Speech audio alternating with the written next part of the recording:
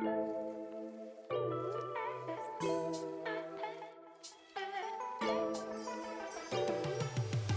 to Bougie Boos, a podcast hosted by a brother and sister from another mister. I'm David.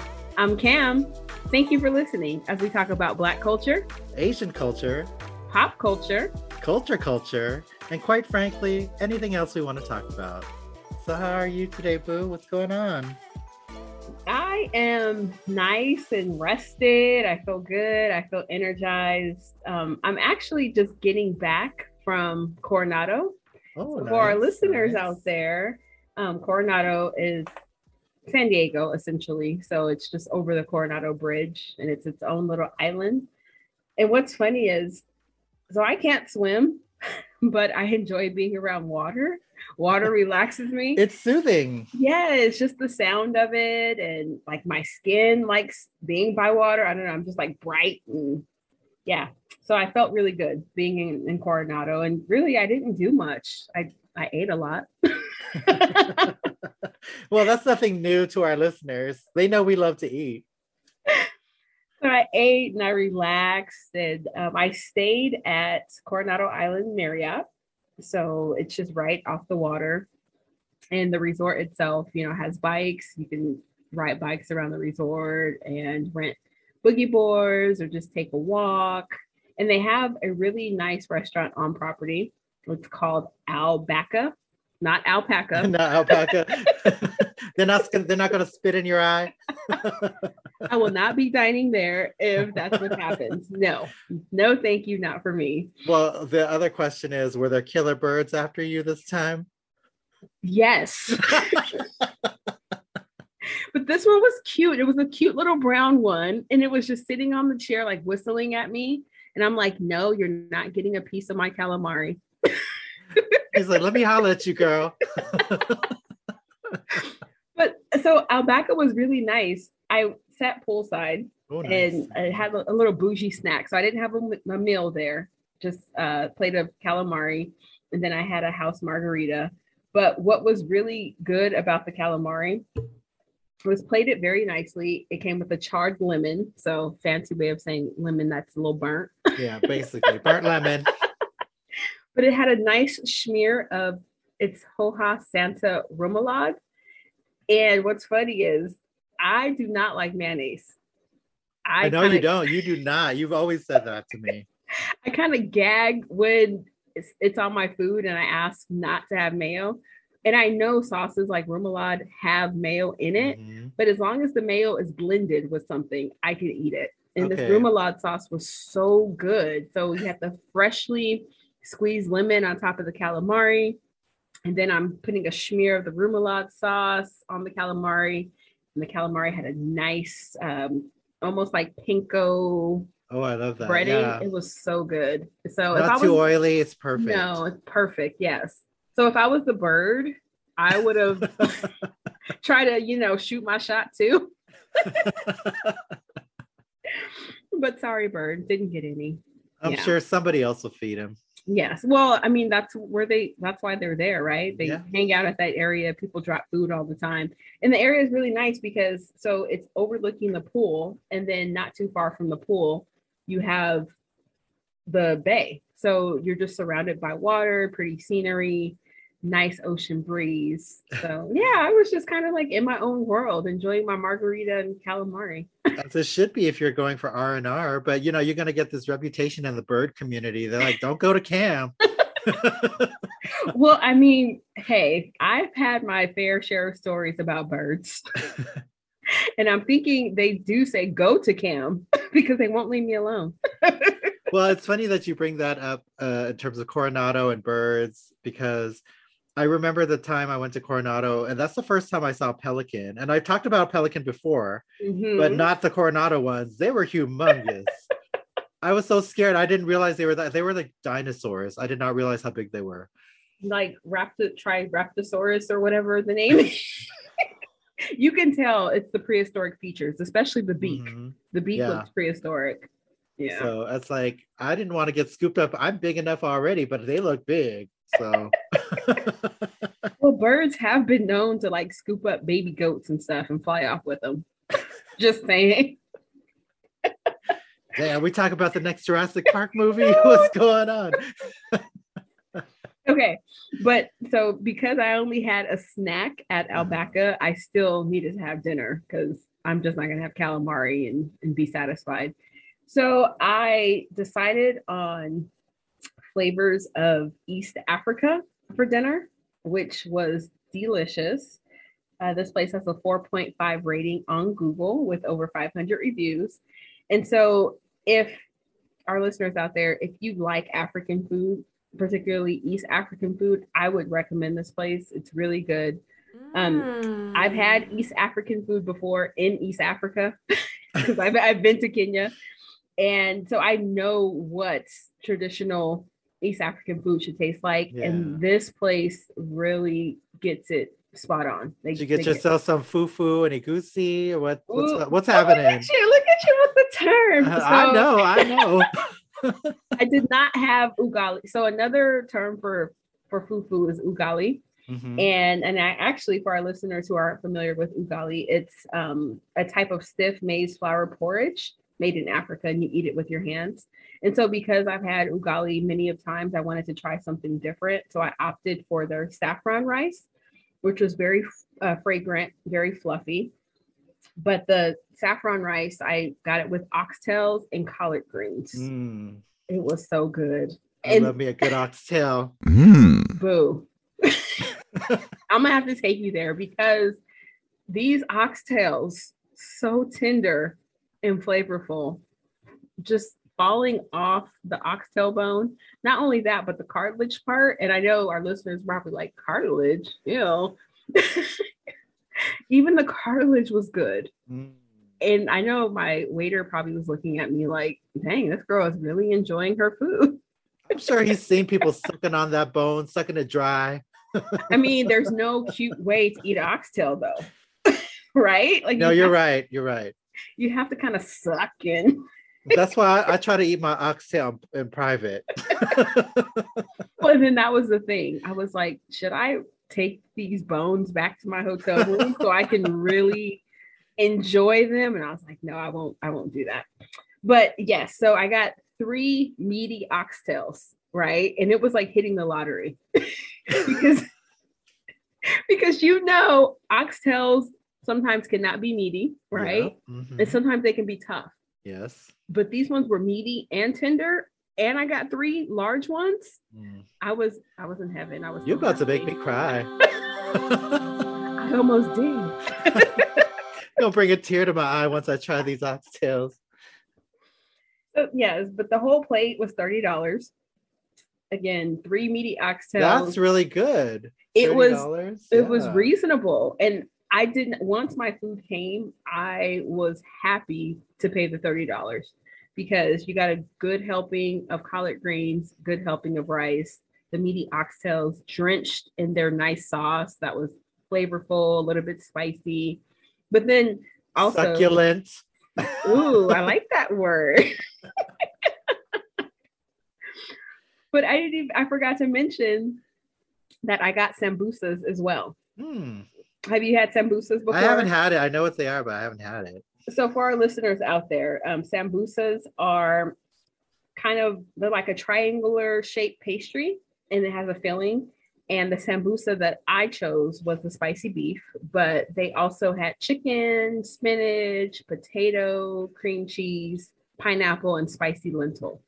Yeah, I mean, culturally, that's similar to a lot of different things. Like empanadas. Yeah. Or like, like even almost like your rangoons that you made. Right? Because when I saw the cream cheese pineapple, I'm like, or the Indian samosas, so like culturally they're very similar across the board. But yeah, I know that's why it's like I haven't had it, but I know what you're talking about. Yeah. Well, and the sambosas, they were $2.25 each, and I got 2 of them because I was being a little greedy.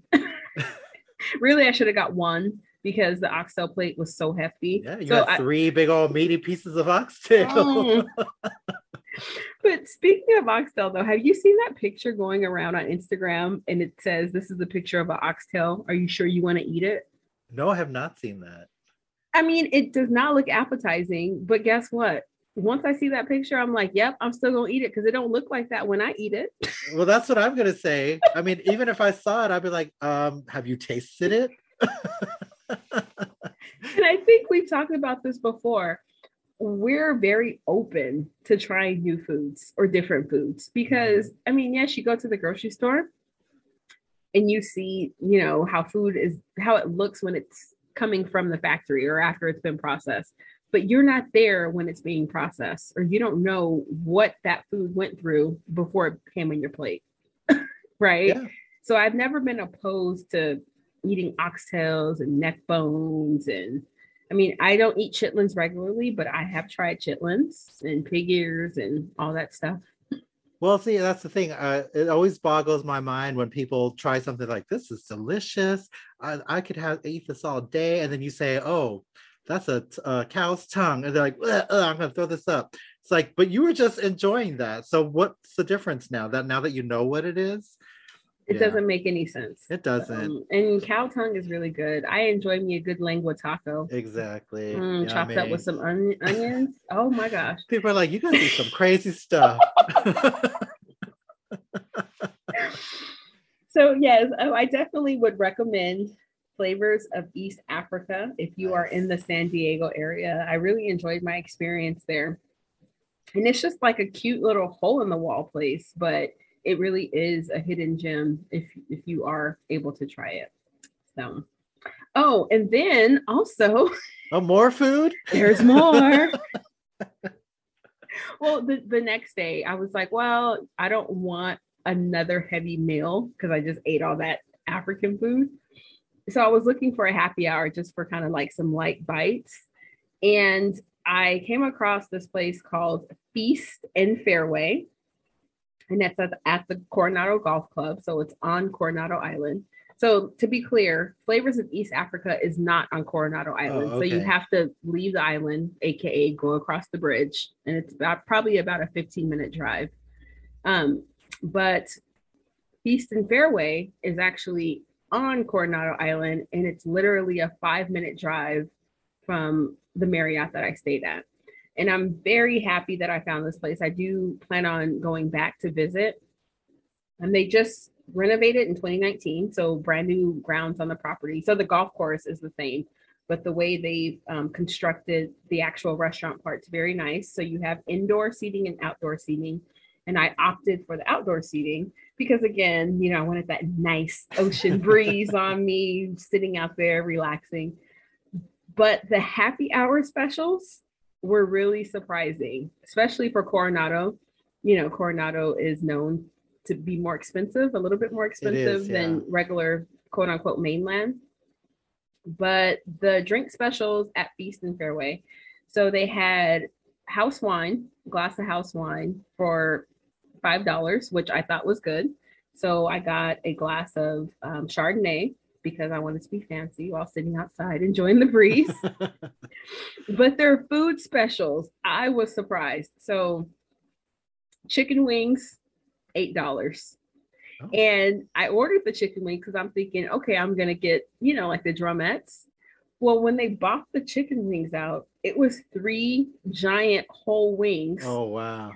Slathered in buffalo sauce. They look so good. And I'm like, okay, this is different. But once you think about it, if you cut the wing in half, you'll have the drumette portion and then you'll have the wing portion. So basically a 6-piece bone-in wing for $8, wow. Which I thought was reasonable.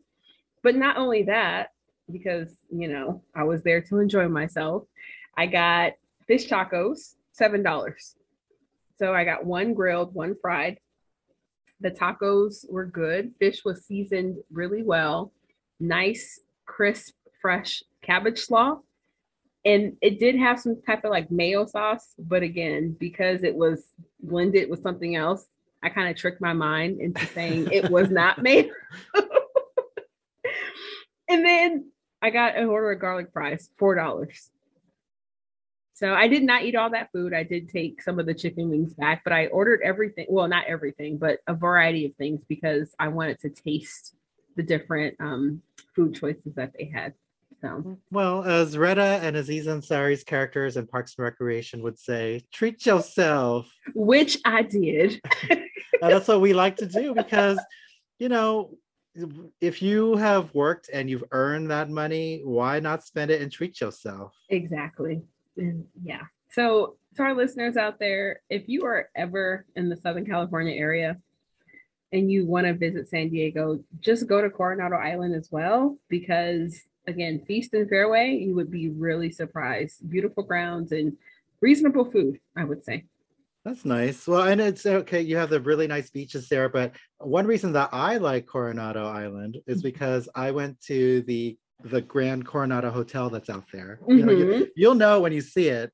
Yes. Giant red and white building. Well, I feel like whenever you Google Coronado Island, that's the hotel that pops up. It's true. Yeah.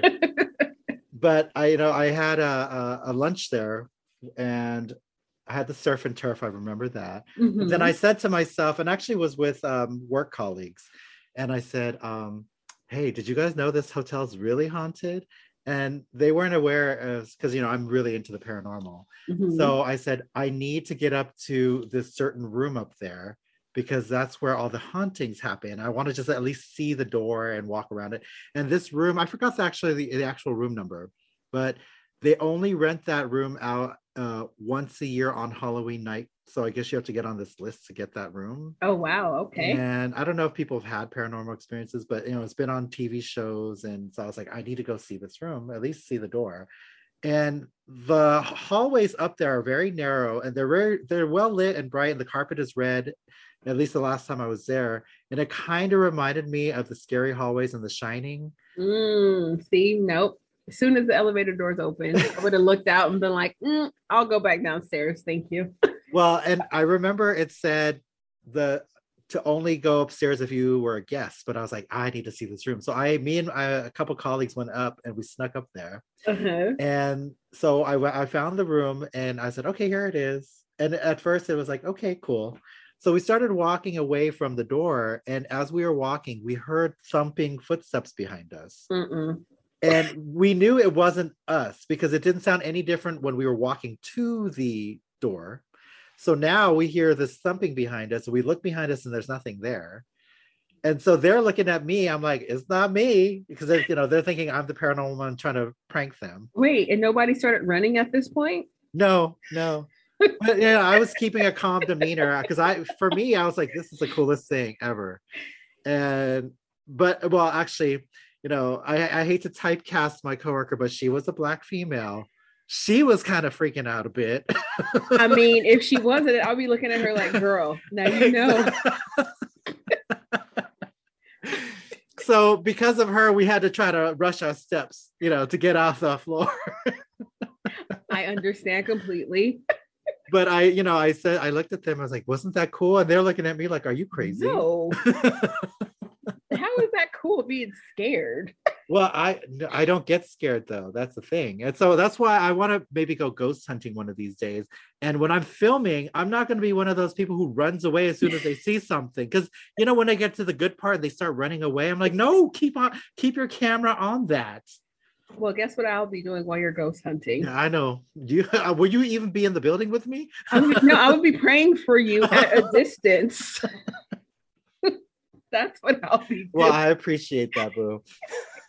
You're welcome, Boo. Well, after ghost hunting, I think I would be hungry like you. Well, all that running, exerting all the energy, sweating.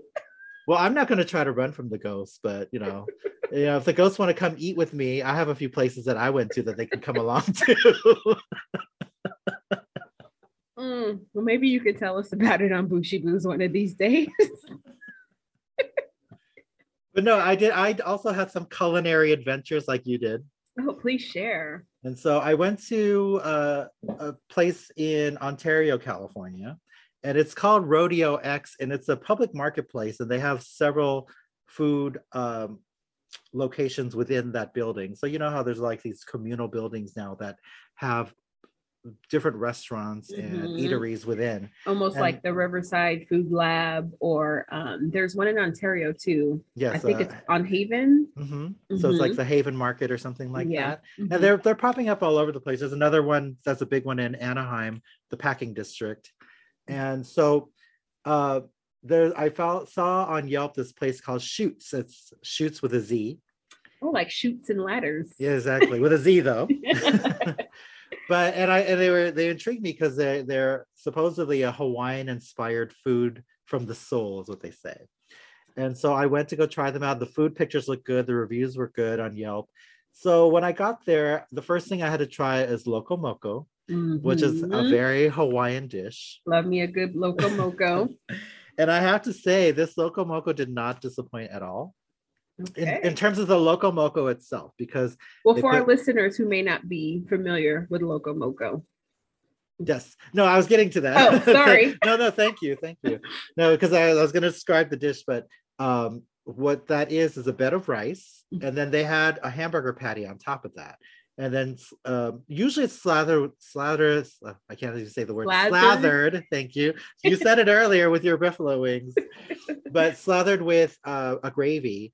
But what I appreciated about it, usually it's too much gravy for me. They didn't put a lot of gravy on this, which I appreciated. A friend of mine tried it later, and he said he would have preferred more gravy. But I probably would have preferred more gravy too, because you know I'm a sauce. I know you love your sauces. You love your sauces. I don't like as much sauce, so this one worked for me. But then on top of that was and this is the part you won't like as much, a runny egg yolk. So when I do order loco moco, I ask for the egg fried hard on top. So what you would have to do at Shootz. So Shootz, if she's coming to you, you know what she's gonna ask. So. I like it hard. That's what she said. But so the hamburger patty, gravy, the egg on top. I like the runny egg, so I broke that yolk and it was kind of coming down. But so that portion of it was really nice, but they also serve it with a side of macaroni salad. Mac salad. And I did not think it was that good. And it was unusual too. Actually, I went back to that location a few days later because a friend of mine wanted to try, so I took him. And the first time I had the mac salad with my dish, it was kind of bland, nothing special, but it was plain. And then the second time we went, there was tuna in it. Oh, and I didn't remember there being tuna the first time. So I was like, what's this new texture in my mouth? And I was like, I looked at it. It's like, there's tuna in this thing. Did they at least have like some type of like green onions cut up in the mac salad? Or was it just like mayo and macaroni? Is mayo and macaroni. I think maybe a little bit of paprika. And then the second time around tuna, which was unusual to me. But the thing is, it's like, it wasn't flavorful. So there was nothing like that made me want to finish the whole macaroni salad. Almost like wasted calories, right? Like if you don't taste it, why am I going to waste my calorie intake on something that's not good? Yeah, per se. Yeah. No, I'm sorry. But I recommend it for the loco moco itself. But the second time I went, I tried the other dish I wanted to try, which was the kimchi butter katsu chicken. So those of you, you may be familiar with katsu chicken. It's like the Japanese fried chicken in a panko breaded chicken. And so, and then they kind of combine that with the Indian butter chicken. So this juicy buttery chicken covered in fried panko. And it was really good. It melted in my mouth. Butter and fried? Yeah. It sounds like a Paula Deen dish.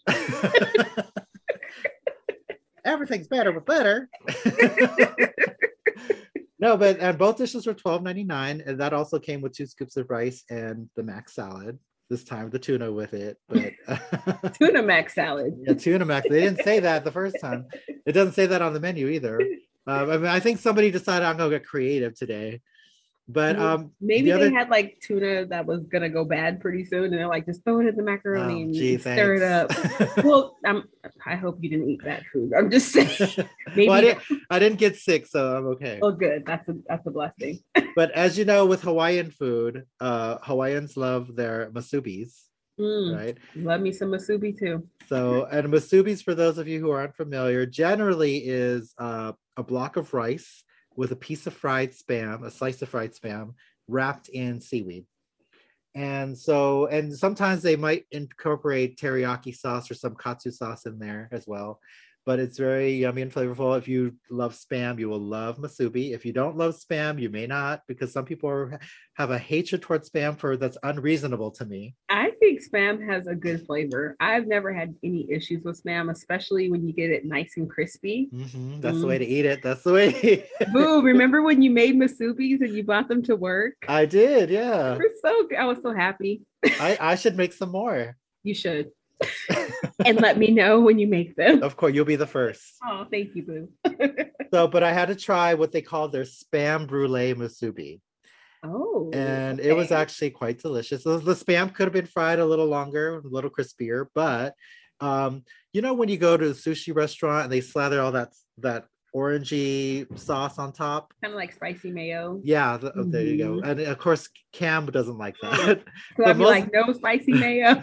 Most people do, but they kind of put that on top of the musubi and they torch it a little bit. And so that's why it's the spam brulee musubi. And actually it's very flavorful. Cam might not think so as much because of all of the mayo. I actually personally don't like that much mayo either. And I'm kind of like you. If it's a flavorful mayo, I'll make an exception to that. Just like an aioli. I love a good aioli. The other one that they have is the honey coconut shrimp musubi. Ooh. Which you might enjoy because you like walnut shrimp, Kim? I do. It basically tastes like walnut shrimp in a musubi. Oh, and how could you go wrong? Exactly. With rice and then wrapped in seaweed, and you can dip it in some type of like sauce. That's why I feel like it's mislabeled. They say honey coconut shrimp, and I saw it in there, but because of the sauce, it tastes like walnut shrimp to me. Yeah. So, but it's the first time around when I had it, I didn't think they put enough shrimp in there. The second time around, I think it's going to be hit and miss. They had enough shrimp where it felt meaty and worth the price. And then they had a juice that I enjoyed, which was the Sunset OJ. It was basically a blend of orange juice and pineapple.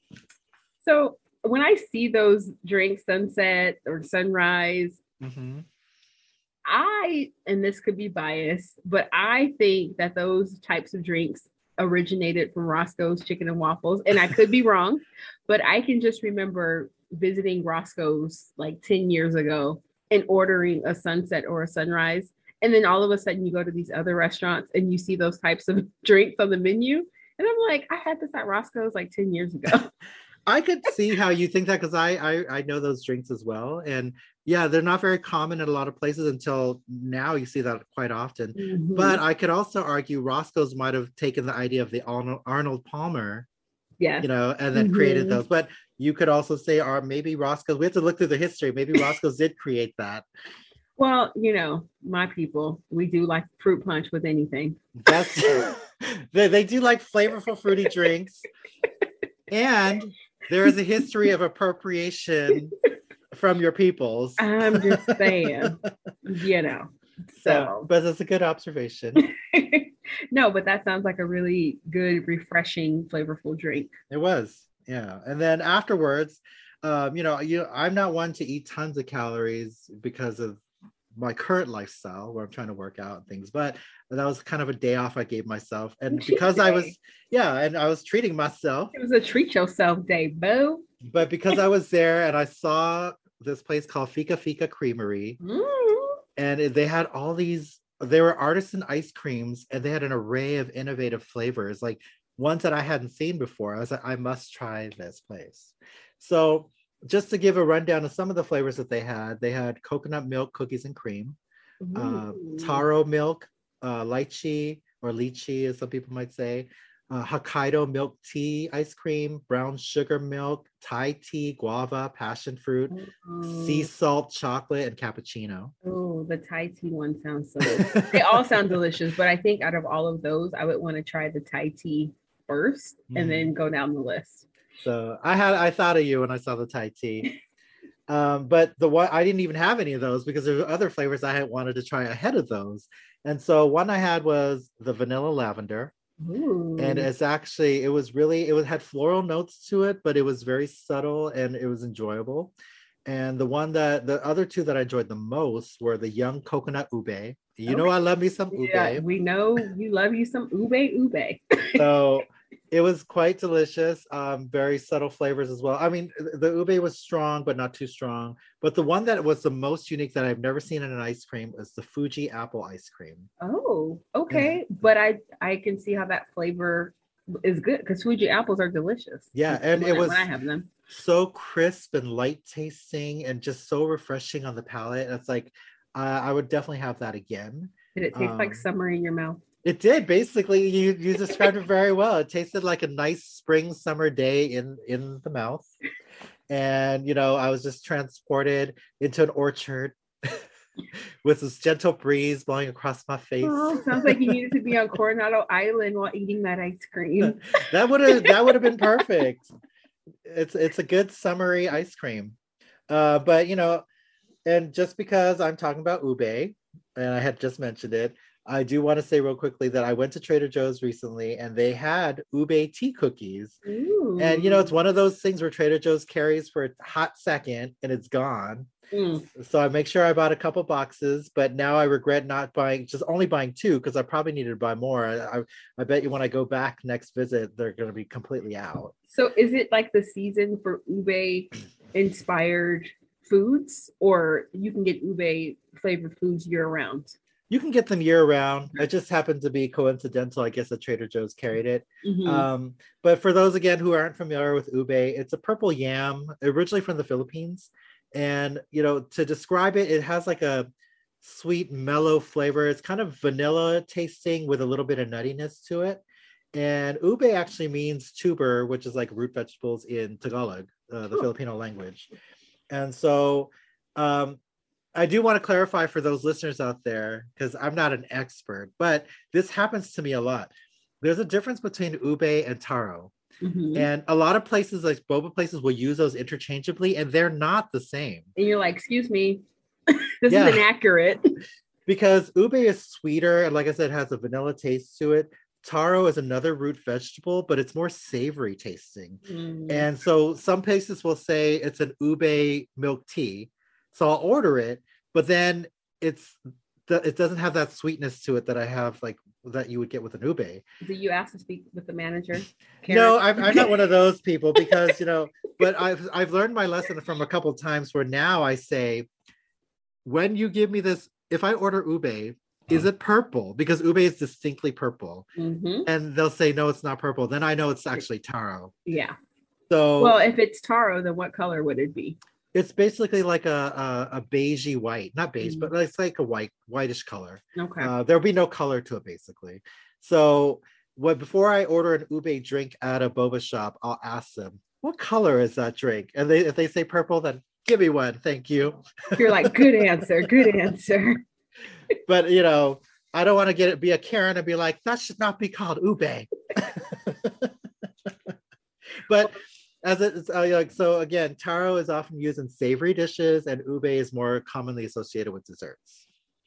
Well, thank you for that lesson. You're welcome. Yeah, we try to enlighten our listeners. Yeah, I think we do a good job, though. I think so too. I have to say real quick, you did enlighten some listeners on black hair when you talked about sister locks. Oh, well, thank you, listeners. I'm happy that I was able to educate you. Yeah, one of our listeners had reached out and said that they were able to use the information you gave them in a conversation. They were Asian and they talked to their black friend. Okay. And their black friend was impressed that they knew this information. Thank you, Cam. Look at us being educators. I mean, that's what we are at the core anyway. That's what our jobs are.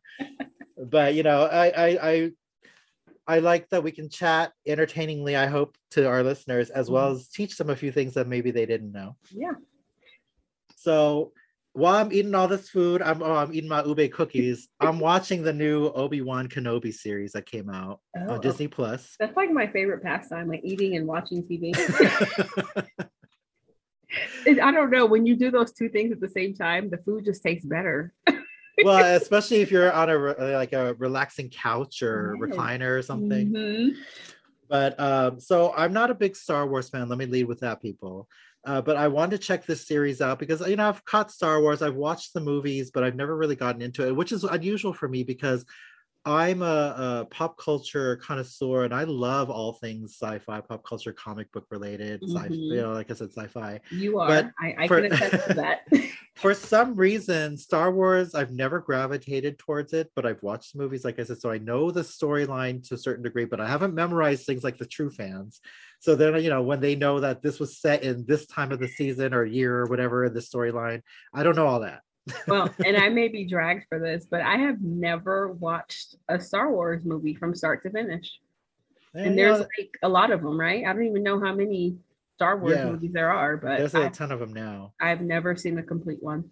So then you have all these side series too, and so like Obi-Wan, which is a limited series on Disney Plus.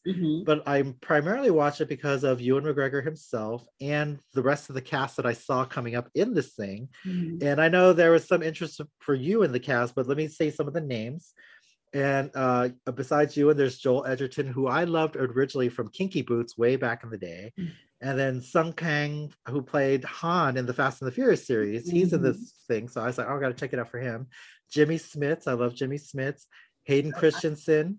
I like Jimmy Smits too. Okay. I like Hayden Christensen. And then lastly, Kumail Nanjiani. And who I like. I know you had mentioned to me that you find him very handsome, right? He is very handsome, and I have eyebrow envy. I'm sorry. I just wish my eyebrows were as thick as his. He does have great eyebrows, actually. But also, is Ice Cube and O'Shea in this limited series? Yeah, O'Shea Jackson's in it. He wasn't in the first two that premiered, but I think he's in there later. Oh, O'Shea, excuse me, not O'Shea. But well, I noticed that the cast was very diverse. So another interesting person in the cast is Flea from the Red Hot Chili Peppers. He's in it too. So. I did not know he was in this one that just came out. Okay. So I watched it primarily because I was like, I love all these actors. I have to check this out. And again, I'm not into the storyline. And so this is set 10 years after episode 3 movie, Revenge of the Sith. And so for Star Wars fans, that's a big deal. For me, I'm like, okay. So okay, whatever. But I'm just watching it for these actors. And, I enjoyed the actors that I saw. And Kumail actually is one of the best parts from what I've seen. He was really funny. And his character at first, you're like, oh, he's a con artist. He's not likable. But he redeems himself. Okay. Star Wars has a knack for introducing stories of annoying children. Because they had young Princess Leia in this, and that's part of the storyline was that Obi-Wan had to go rescue a kidnapped Princess Leia. Okay. And she's 10 years old at this point. And this is, of course, Carrie Fisher, the rest in peace, Carrie Fisher. She played Princess Leia in all the original Star Wars movies. And so this is her younger version now we're seeing, and we've never seen the fans have never seen her home planet of her growing up. So this is the first time they're getting a glimpse of it. So a lot of people are freaking out about that. But I don't blame like freaking out in a good way. Like, they're excited that they're finally getting to see where Leia grew up and how she grew up. Okay. But because they've always called her Princess Leia, but we've never seen her royal life. So this is the first glimpse of it, I think. But the young actress who played Leia, she did a really good job. Vivian Lyra Blair, I think is her name. But they wrote the character really annoyingly. Annoyingly how? Is she like always like complaining or? Well, the good thing nagging? Is you can see this young actress growing up to be the sassy adult that Carrie Fisher played. Because she's a sassy young girl. But she did things that were just so frustrating. Like, they're being chased by the villains, but she was running off because she was upset with Obi-Wan about something. And it's like, not now, girl, not now. You're like, stay on the course. Stay on the course. And I know you're 10 years old, but there are certain points where they made her act like she was 50 years old, like she was so wise. And I'm like, okay, but you're still 10 and being stupid, but you're 50 and wise too. So, You like make it make sense. Yeah, she was frustrating crazy me right now. Again, I don't blame the young girl. I just blame the writing of that character. Yeah. But then the other thing about that, I don't want to get too much of the show because I'm not, like I said, a big Star Wars buff. But what I do not like about Star Wars, every time a new show comes out, especially the newer versions of the movies coming out within the last decade, every time they introduce people of color, the Star Wars fans go crazy, and not in a good way. They get really toxic and just basically racist. So in this series, we get introduced to the actress Moses Ingram, who plays the Inquisitor character Reva Savender. And, you know, for me, she didn't hit me in a way that I wanted her to hit that character. Like the actress herself, I don't have a problem with her being Black. It's just that I thought the character should have been a little more fiercer, but I couldn't buy her having that fierceness. And I think I mentioned to you, like, I saw Tiana Taylor or somebody like that in this role where you're scared of her. Well, I can understand that because Tiana, she's a beautiful woman, but she has a stronger face. And Moses Ingram, her face is so inviting and warm. It's like, hi, how are you today? You know, and Tiana is like, what do you want? Yeah. Well, and then so Moses Ingram, you could see her acting tough, and that's the problem with that I had with it. She didn't embody the character to me, and so. But I'm glad that she was in there. But you know, but I don't appreciate the fans attacking her because she shared on her Instagram that she's been receiving hundreds of misogynist and racist anti-Black comments. And yeah, and that happens quite a bit to actors of color in the Star Wars franchise, because that happened to John Boyega when he premiered in his movie, which one was that? Episode 7, The Force Awakens. And then also to Kelly Marie Tran, who's Vietnamese American. And when she premiered in episode 8, The Last Jedi, fans went crazy where she had to shut off her Twitter because they were just saying so many horrible things to her. And imagine, like, you're going to spend time out of your day to be hateful to someone and to send them a DM. It's like, why? Yeah. Why would you, like, what satisfaction do you get from that? I can never understand it because I'm not that type of person. But for people who do that, it's very telling, and it shows a lot about who they are, right? As a person. It's unfortunate. Very sad. What's also unfortunate is because I don't know who all these people are tweeting, but there's an assumption that they're mostly white, probably white males who love the Star Wars franchise. And they're basically saying Blacks and Asians don't belong in space, you know? And unfortunately, if we're moving from Earth to space in the future, we're going to be all mixed of people, you know, a mixture of peoples and ethnicities and colors. And this is science fiction, people. Like, it's not real. Like, let's start there, right? It's exactly. But and then whoever, I mean, if there is life on space, right? They don't want you up there, white man. Well, we want a peaceful society. We don't want you people with your hatred. So yeah. Yeah.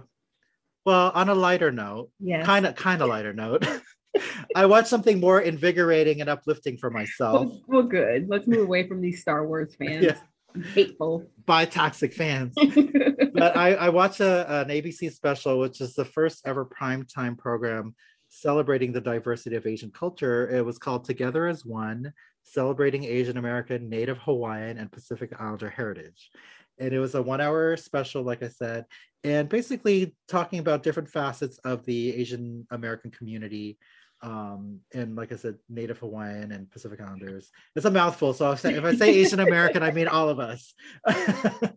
But well, you were just talking about Loco Moco earlier, so I think that's very like it you know fits in. So, and I think that's why I'm drawn to those foods. But yeah, Margaret Cho had a little monologue at the beginning, and then it was hosted by the great George Takei from Star Trek, which is the franchise I personally like better than Star Wars. I know, don't hate me, people, but it's true. I mean, I like Star Trek a lot. And then Juju Chang, the ABC reporter, Emmy Award-winning reporter, also did segments throughout. But there are 5 distinct segments in the special, which, you know, I'll briefly cover real quick. But like I said, they were uplifting to me. The first one was Rising Up with Hope and Activism. And they spoke to a 13-year-old Korean American girl, Mina Fedor, whose mom was the victim of slurs in the Bay Area. Wow. So she's like, you know what, I'm gonna do something about it. So she created she started with a small rally, which she thought would be small, but 1,200 people came, I think. And so she ended up creating AAPI Youth Rising. And what her organization tries to do is advocate for Asian American history to be taught in classrooms, because you have all these school days in a year, but they're not one day is dedicated to talking about Asian history. Mm. And Asian Americans are part of American history. Yeah, of course. So this girl was very clever by creating a lesson plan, a one-page lesson plan to give to teachers to say, if you would like, I've already created the lesson plan for you. So please share this to your students. Use it, right? Well, I think it's very timely, especially with the critical race theory issue happening right now. I mean, we need this type of history to be taught in schools because I think students should be aware, right, of what has happened, especially in their state. Yeah. If it doesn't want to, if the US doesn't want this to be taught in schools, just state level, that's fine. No, I think that's the thing. America was built on all peoples of color. Mm-hmm. And unfortunately, even growing up when I was doing history, it was all about the British, you know, coming to basically all white history. Christopher Columbus sailed over, but they left out the part where he killed all the Indians and raped their women. But this is not that type of show. Yes. Native Americans. Sorry. But yeah, no, but that's the thing. It's important. Like anytime you did see people of color in the history books, especially when we were growing up through school, it was always a negative portrayal. They were like, we were always the other or the villain. Yeah. Right. So like slavery or, you know, the Japanese, Pearl Harbor. And so it's just like, and the whites were always the heroes in our history books. Mm-hmm. But so another area was called Shattering Stereotypes, where they talked about Asians in media and representation in media. And for the longest time, it was all negative portrayals in Hollywood. And they talked to James Hong, the actor, and some of you may know him through Big Trouble in Little China, or he's the voice of Po, Kung Fu Panda's father, the goose. Mm-hmm. But, you know, he came to Hollywood in the 1940s or 50s to be an actor. And, you know, they gave him all the racist roles. You know, he had to put on that fake accent or whatever. And a lot of times, and he talked about how he lost roles to white people playing Asians. Which is ridiculous. So, and, you know, we know that that's part of our American history in film. Mm-hmm. And, you know, like white people play, you know, blackface, you know, that was a part of history as well, unfortunately. But so, you know, and how things are trying to change with like Crazy Rich Asians. They talked to John M. Chu, the director, and that was a pivotal point because it made Asians, even though it's a little excessive and we're materialistic in the movie, but it showed Asians as people in terms of their love lives and, you know, their wants and desires and things like that. So I think that's important to see. Yeah, not the typical stereotypes that you see in Hollywood. Yeah. Mm-hmm. And another interesting part of the entertainment portion that they talked about was they talked to Gere Watanabe. And for those of you who watch 16 Candles, it's a classic for a lot of people. He played Long Duck Dong. And for the longest time in the Asian community, he was the butt of every joke, or not in the Asian community, but white people made him the butt of every joke. And that's how they knew Asians is through Long Duck Dong. And he played like a hyper stereotyped Asian. And he was an exchange student, I think, with a white family. But the actor, of course, he regrets that that's what came of it. But at the time, he didn't know any better either. Mm-hmm. But, you know, he acknowledges, and I acknowledge too, that representation had to happen negative, even if it was negative. Mm-hmm. So we can converse about it and say, that's wrong. Let's move forward from that. Yeah. And similar discussion with Carrie Ananaba and Diane Mazoda, who played Fook You and Fook Me in the Austin Powers in Goldmember movie. And that was the one Beyonce was in. But but you know, I remember seeing that movie, and yes, I thought it was funny, but at the same time, I just felt embarrassed that that's how people who were non-Asian were seeing Asians. They're like, "Oh, I'm Fook You and Fook Me," hey, you know. Yeah, it was just kind of really embarrassing. Well, and it wasn't that long ago, right? Yeah. Not like it was like 50 years ago. No, this was like 15, within the last 20 years exactly. ago. Where this was acceptable, you know, and then for those actors and actresses who did play those roles, I mean, yeah, they were working, right? That's how they paid their bills. So I know to them, it's like, well, yeah, this is racist or stereotypical, but it's a way for me to work and make money.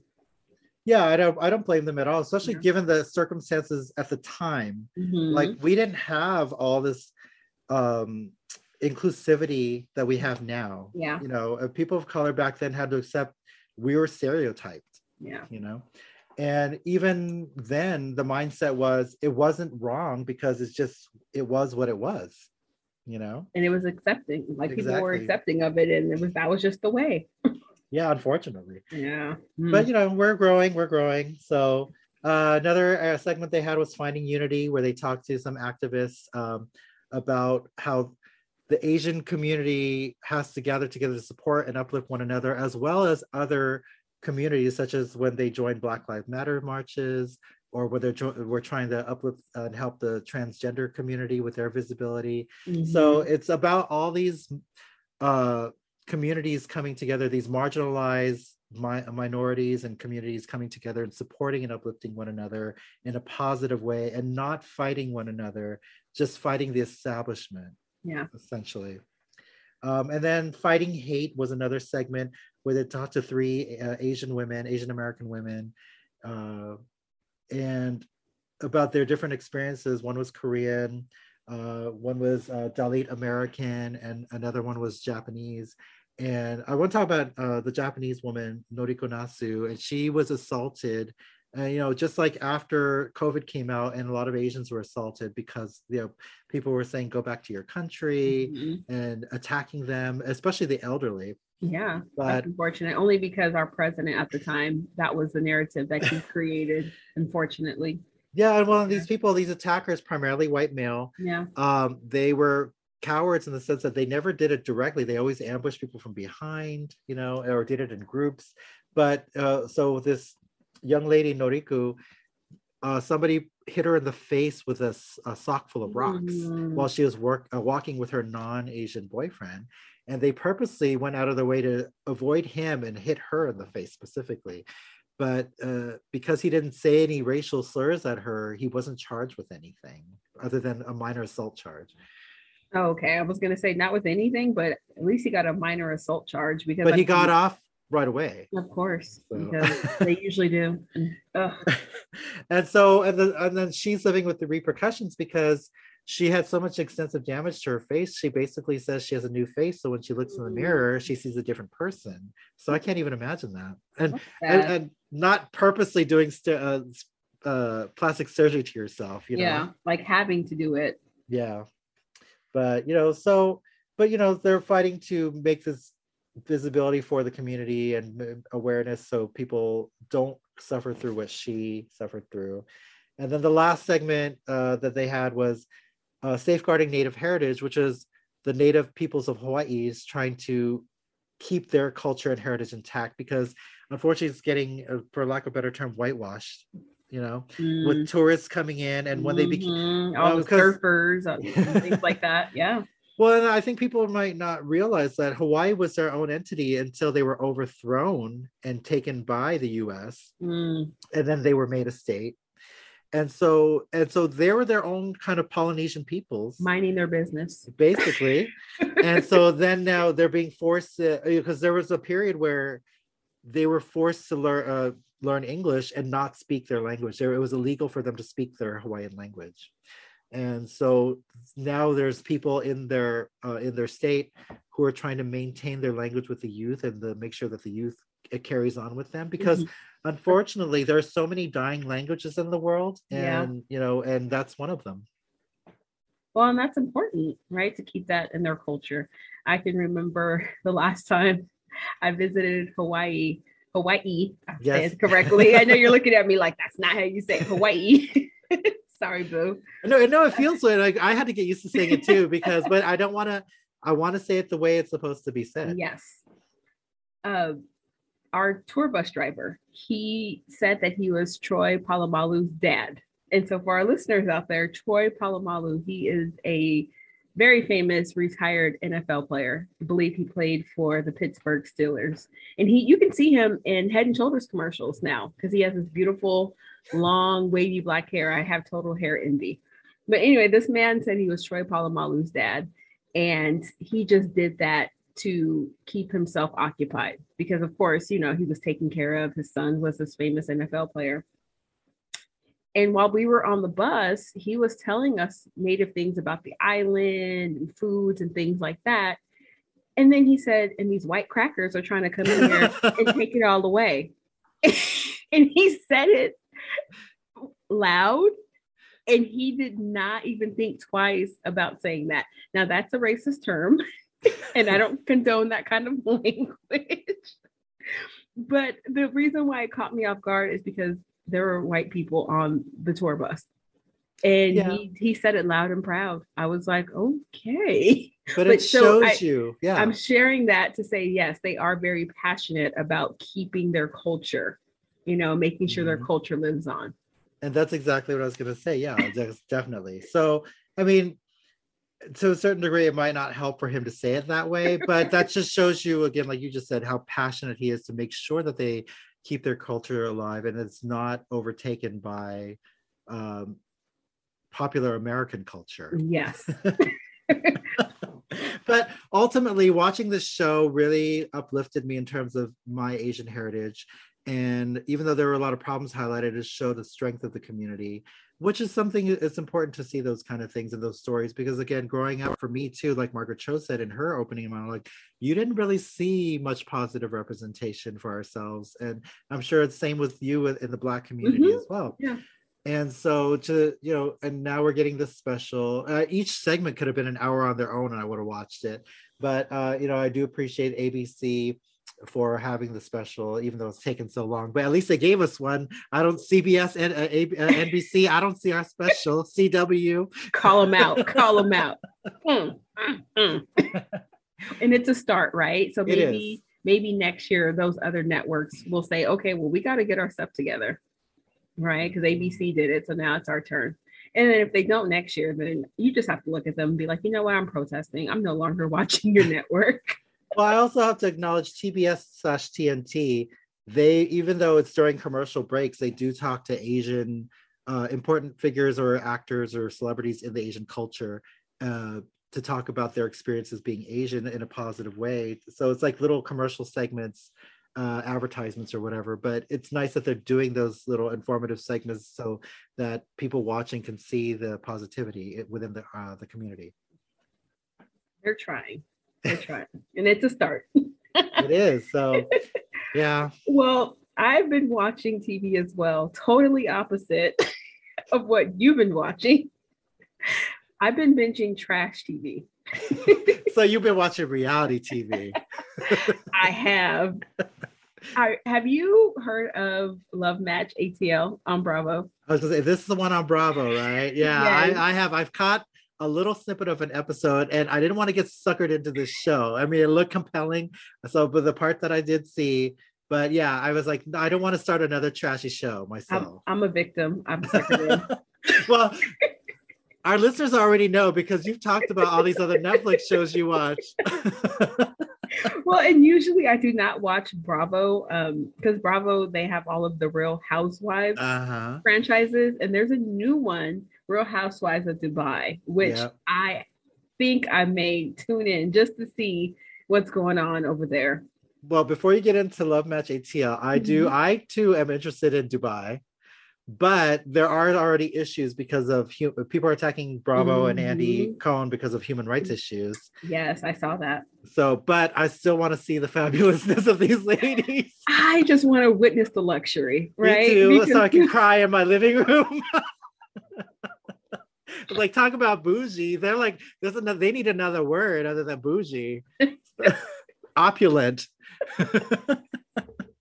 Well, I know that the Dubai franchise, they're going to pull in a lot of viewers. I know they are. For sure. I think there's still a lot of people not aware how overly bougie Dubai can be. So I think once people see this series, it's going to open their eyes to like, I feel dirt poor. Make you get kind of sad a little bit. You got to snap at it. Like they already are thinking, okay, Atlanta, they doing all right. Beverly Hills, oh, they fancy. Wait till you see Dubai. Oh man. Okay. Well, going back to Love Match. You know what? We have to go watch Dubai when it comes out, and we'll talk about that later. Yes. That'll be like kind of like our thing, right? Maybe a segment. Because I do want to see the whole season. If I'm gonna, start it, I want to see how it ends. Well, how are we gonna be bougie and not see what we should be living up to? Gosh. See, God wants us to live that type of life. I believe it. I believe it too. Thank you. Okay, Love Match ATL.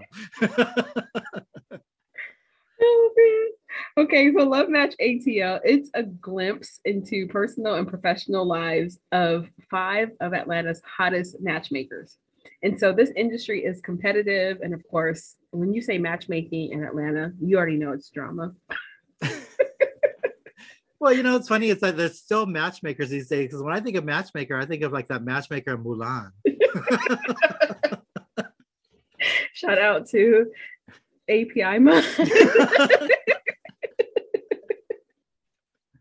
Well, the first episode of Love Match ATL, it aired May 8th. So just this month, not too long ago. And the series, it follows a total of 4 different matchmakers. So you have the matchmaking duo, and the co-owners of matchmaking duo, it's Kelly Fisher and Tana Gilmore.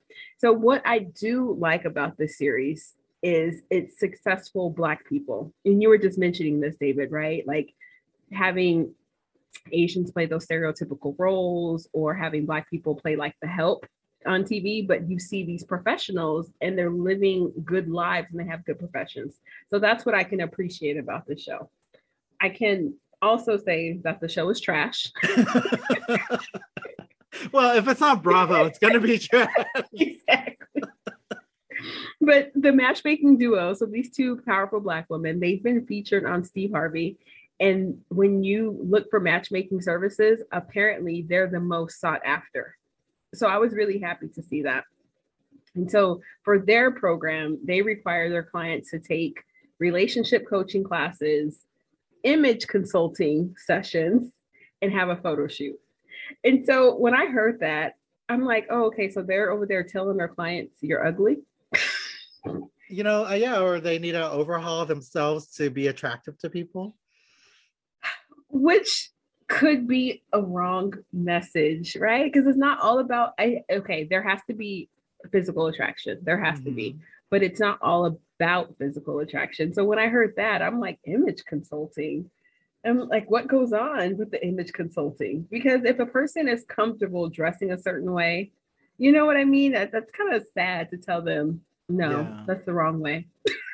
Well, I mean, just by you describing what they had to go through, I was like, dang, is that a university course? What in the world? I'm tired already. Well, the process can take 2 months before even going on your first date. It is a university course. And I'm like, okay, I can see how these types of services can be beneficial, especially for like lawyers, doctors, or professional athletes, because they don't have a lot of time to date people. So basically, you're paying for these people to do all of like the background work for you, and then just you go on a date. So the matchmaking duo, they have tiered services. And so one of their packages starts at $25,000, and that's for the cheap package. So you already have a sense of their clientele, because I mean, I'm sorry, but my current budget does not have room for a $25,000 matchmaking service. Just $30 oxtail. You know, I'll pay for food. Me too. Cam and I, we'll pay for fine dining too.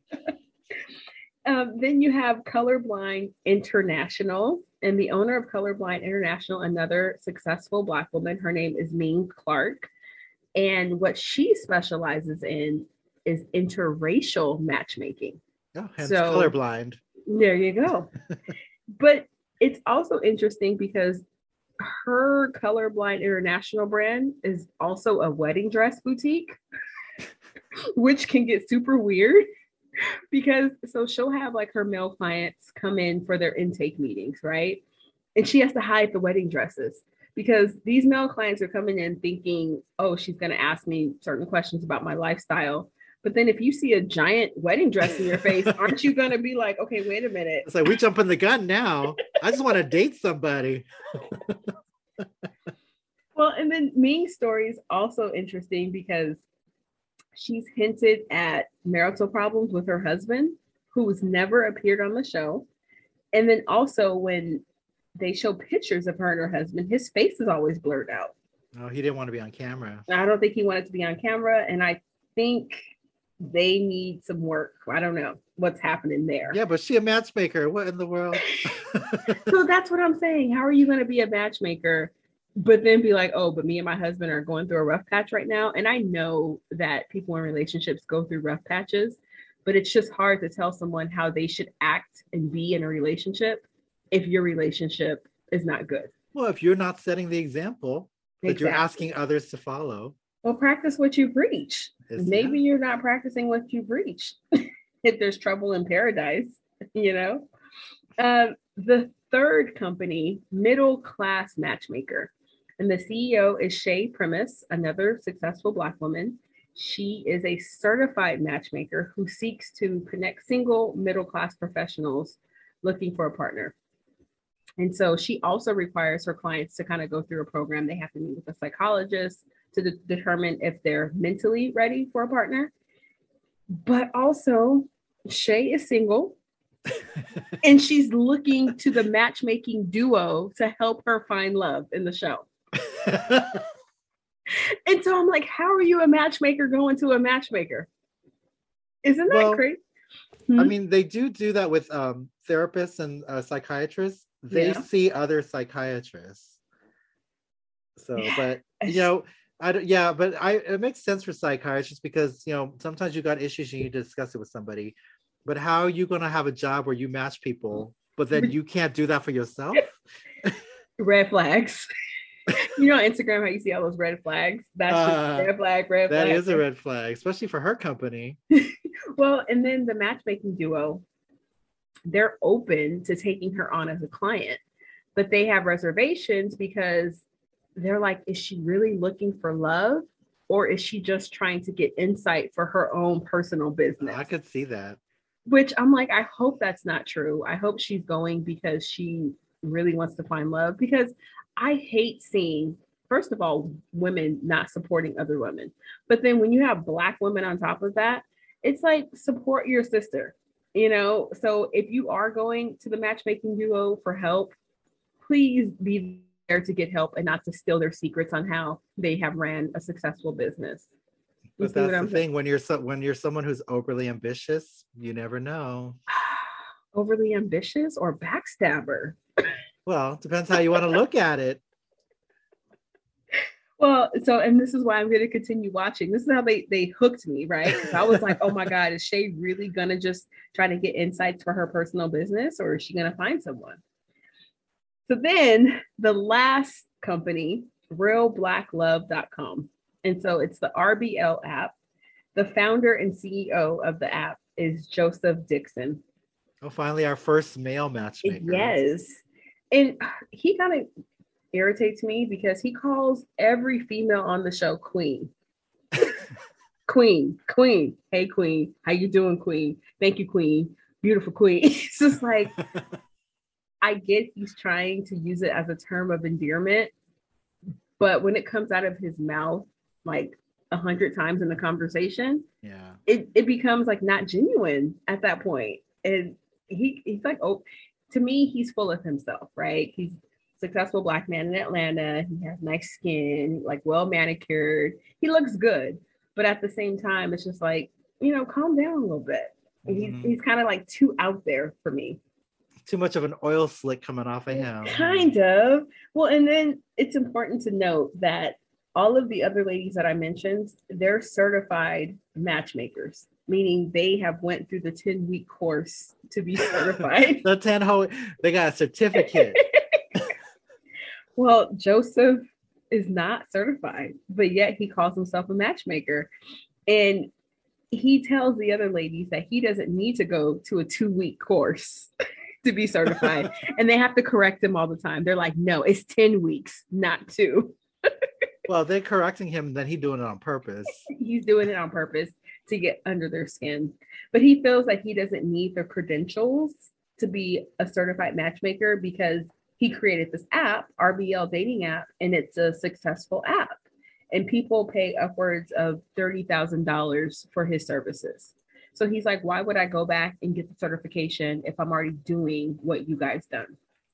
Well, I guess it's like that argument about how some people don't need to go to college and get a degree, right, to be successful. Which nowadays there's a lot more opportunity out there for people without a college degree. Mm-hmm. So I will say, you know what, just 20 years ago, I don't think that those opportunities were out there, but you see them a lot more now. Yeah. So that's what he's arguing. And then his story is also interesting because his current partner, Paris, he met her on his dating app.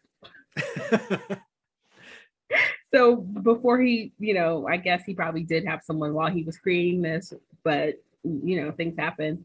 Well, he met this girl. They're together. So now she's also a matchmaker, not certified. So they're doing... She's going to steal his industry secrets.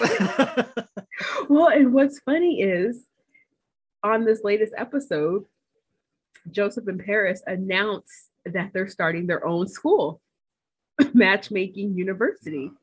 But the matchmaking duo, they were like, we already had these plans way before you had your plans. So they are starting their school as well. So they're going to have two competing matchmaking universities go head to head, I guess, to see which one is the most successful. Mm-hmm. And I'm not interested in becoming a certified matchmaker. However, if I did want to go that route, for me, I would want to go with the university that has accreditation or who has people who actually went through the certification process, not just someone who's saying, well, I started an app and I was good at it. I don't know. What do you think? No, I think the ladies, the original ladies, they have the lineage and the heritage, or so to speak, in that culture to back up what they're doing, in the sense that they've been doing it a long time. They're certified. I loosely say that, certified. 10-week certification course. I mean, you and I could go through that course and become matchmakers then. Well, I mean, I've been matching myself up all my life. Well, not all my life, but since I've been dating. And you and I do image consultations for ourselves anyway. I look in the mirror and be like, no, girl, this outfit is not cute. And then I change. And I would like to say that we both have good taste when it comes to clothes, and we know how to dress. We know what goes together. And I could see how some people would go to someone for help in that area. But paying upwards of $25,000, $30,000 for it, I don't know. Yeah, so that's the crazy. But I've done that for friends for like a dinner. You know, I should be charging way more. I'm just saying, this is what these matchmakers are charging in Atlanta. We have been selling ourselves short, boo. Yeah, I mean, 25,000 or a $25 dinner. Oh man. So yes, I look forward to future episodes of the show. Like I said, it's trash, but it's a good storyline. And I just want to see where each individual matchmakers, where they end up. So, and then my question for you, Boo, will you ever use a matchmaking service? I would not. And well, I'm not even interested in being with people in general. So I would have no use for it. Okay, fair. How about you? If it was in my budget, and if I didn't have the time to go out and meet people, right? But for me, I think I'm a social person. I like to go places. I don't mind going places alone. Case in point, my trip to Coronado. I think that's how you meet people, right? That's how you put yourself out there. And you know me. I am not afraid to go up and talk to people. I mean, I've shared on the show. I shot my shot with my neighbor. Your neighbor, the paint store man. So, I mean, yeah, I would have to really be at my wit's end to go to a matchmaker and be like, match me up. But again, I would ask them, are you married? Are you divorced? Are you single? You know, like, what's your track record? And are you certified? Did you take the 10-week course? I think that's better than, getting desperate enough to go to a voodoo priestess. Oh, no. No, never that. Oh, man. So, yes. Once again, Andy Cohen and Bravo, you've bought some more trash. You hooked me. Well, because I did not plan on watching Bravo because a lot of people that I liked from Real Housewives of Atlanta, they're not on this new season. And I don't watch the other franchises, and Dubai's not on yet. So I have not really been watching Bravo. But then I saw this and I'm like, oh, I'm coming back, Bravo. Yeah, for me, Bravo just means Top Chef. There you go. Yeah. So, oh, well, there is my trashy series for you. Well, thank you. You're welcome. I'm sure. I think we will be watching Dubai, so maybe our listeners are going to look forward to our opinions about that one. Yes. Well, I'm like you said, I'm looking forward to seeing the luxury and seeing the cars and just how people live and the food. I want to see the food. Yeah. So, while I cry in the corner about thinking about Dubai and how I'm not there, anything else you need to say before we go? I'm gonna go Google Dubai and just look at some pictures. Why would you do that to yourself? Well, I can kind of in my mind be there. Yeah. Well, thank you, listeners, for listening to us. I would like to encourage you to please check us out on Instagram. What's our Instagram, Boo? At Bougie Boos. And then also you can email us if you have a suggestion or you want to share about something you're watching, or if you need advice or you just want to say something, email us bougieboozpodcast@gmail.com. Looking forward to hearing from you. Yes. All right. Well, with that, booze, be bougie. And remember, you ain't got to be bougie if you stay bougie. Bye.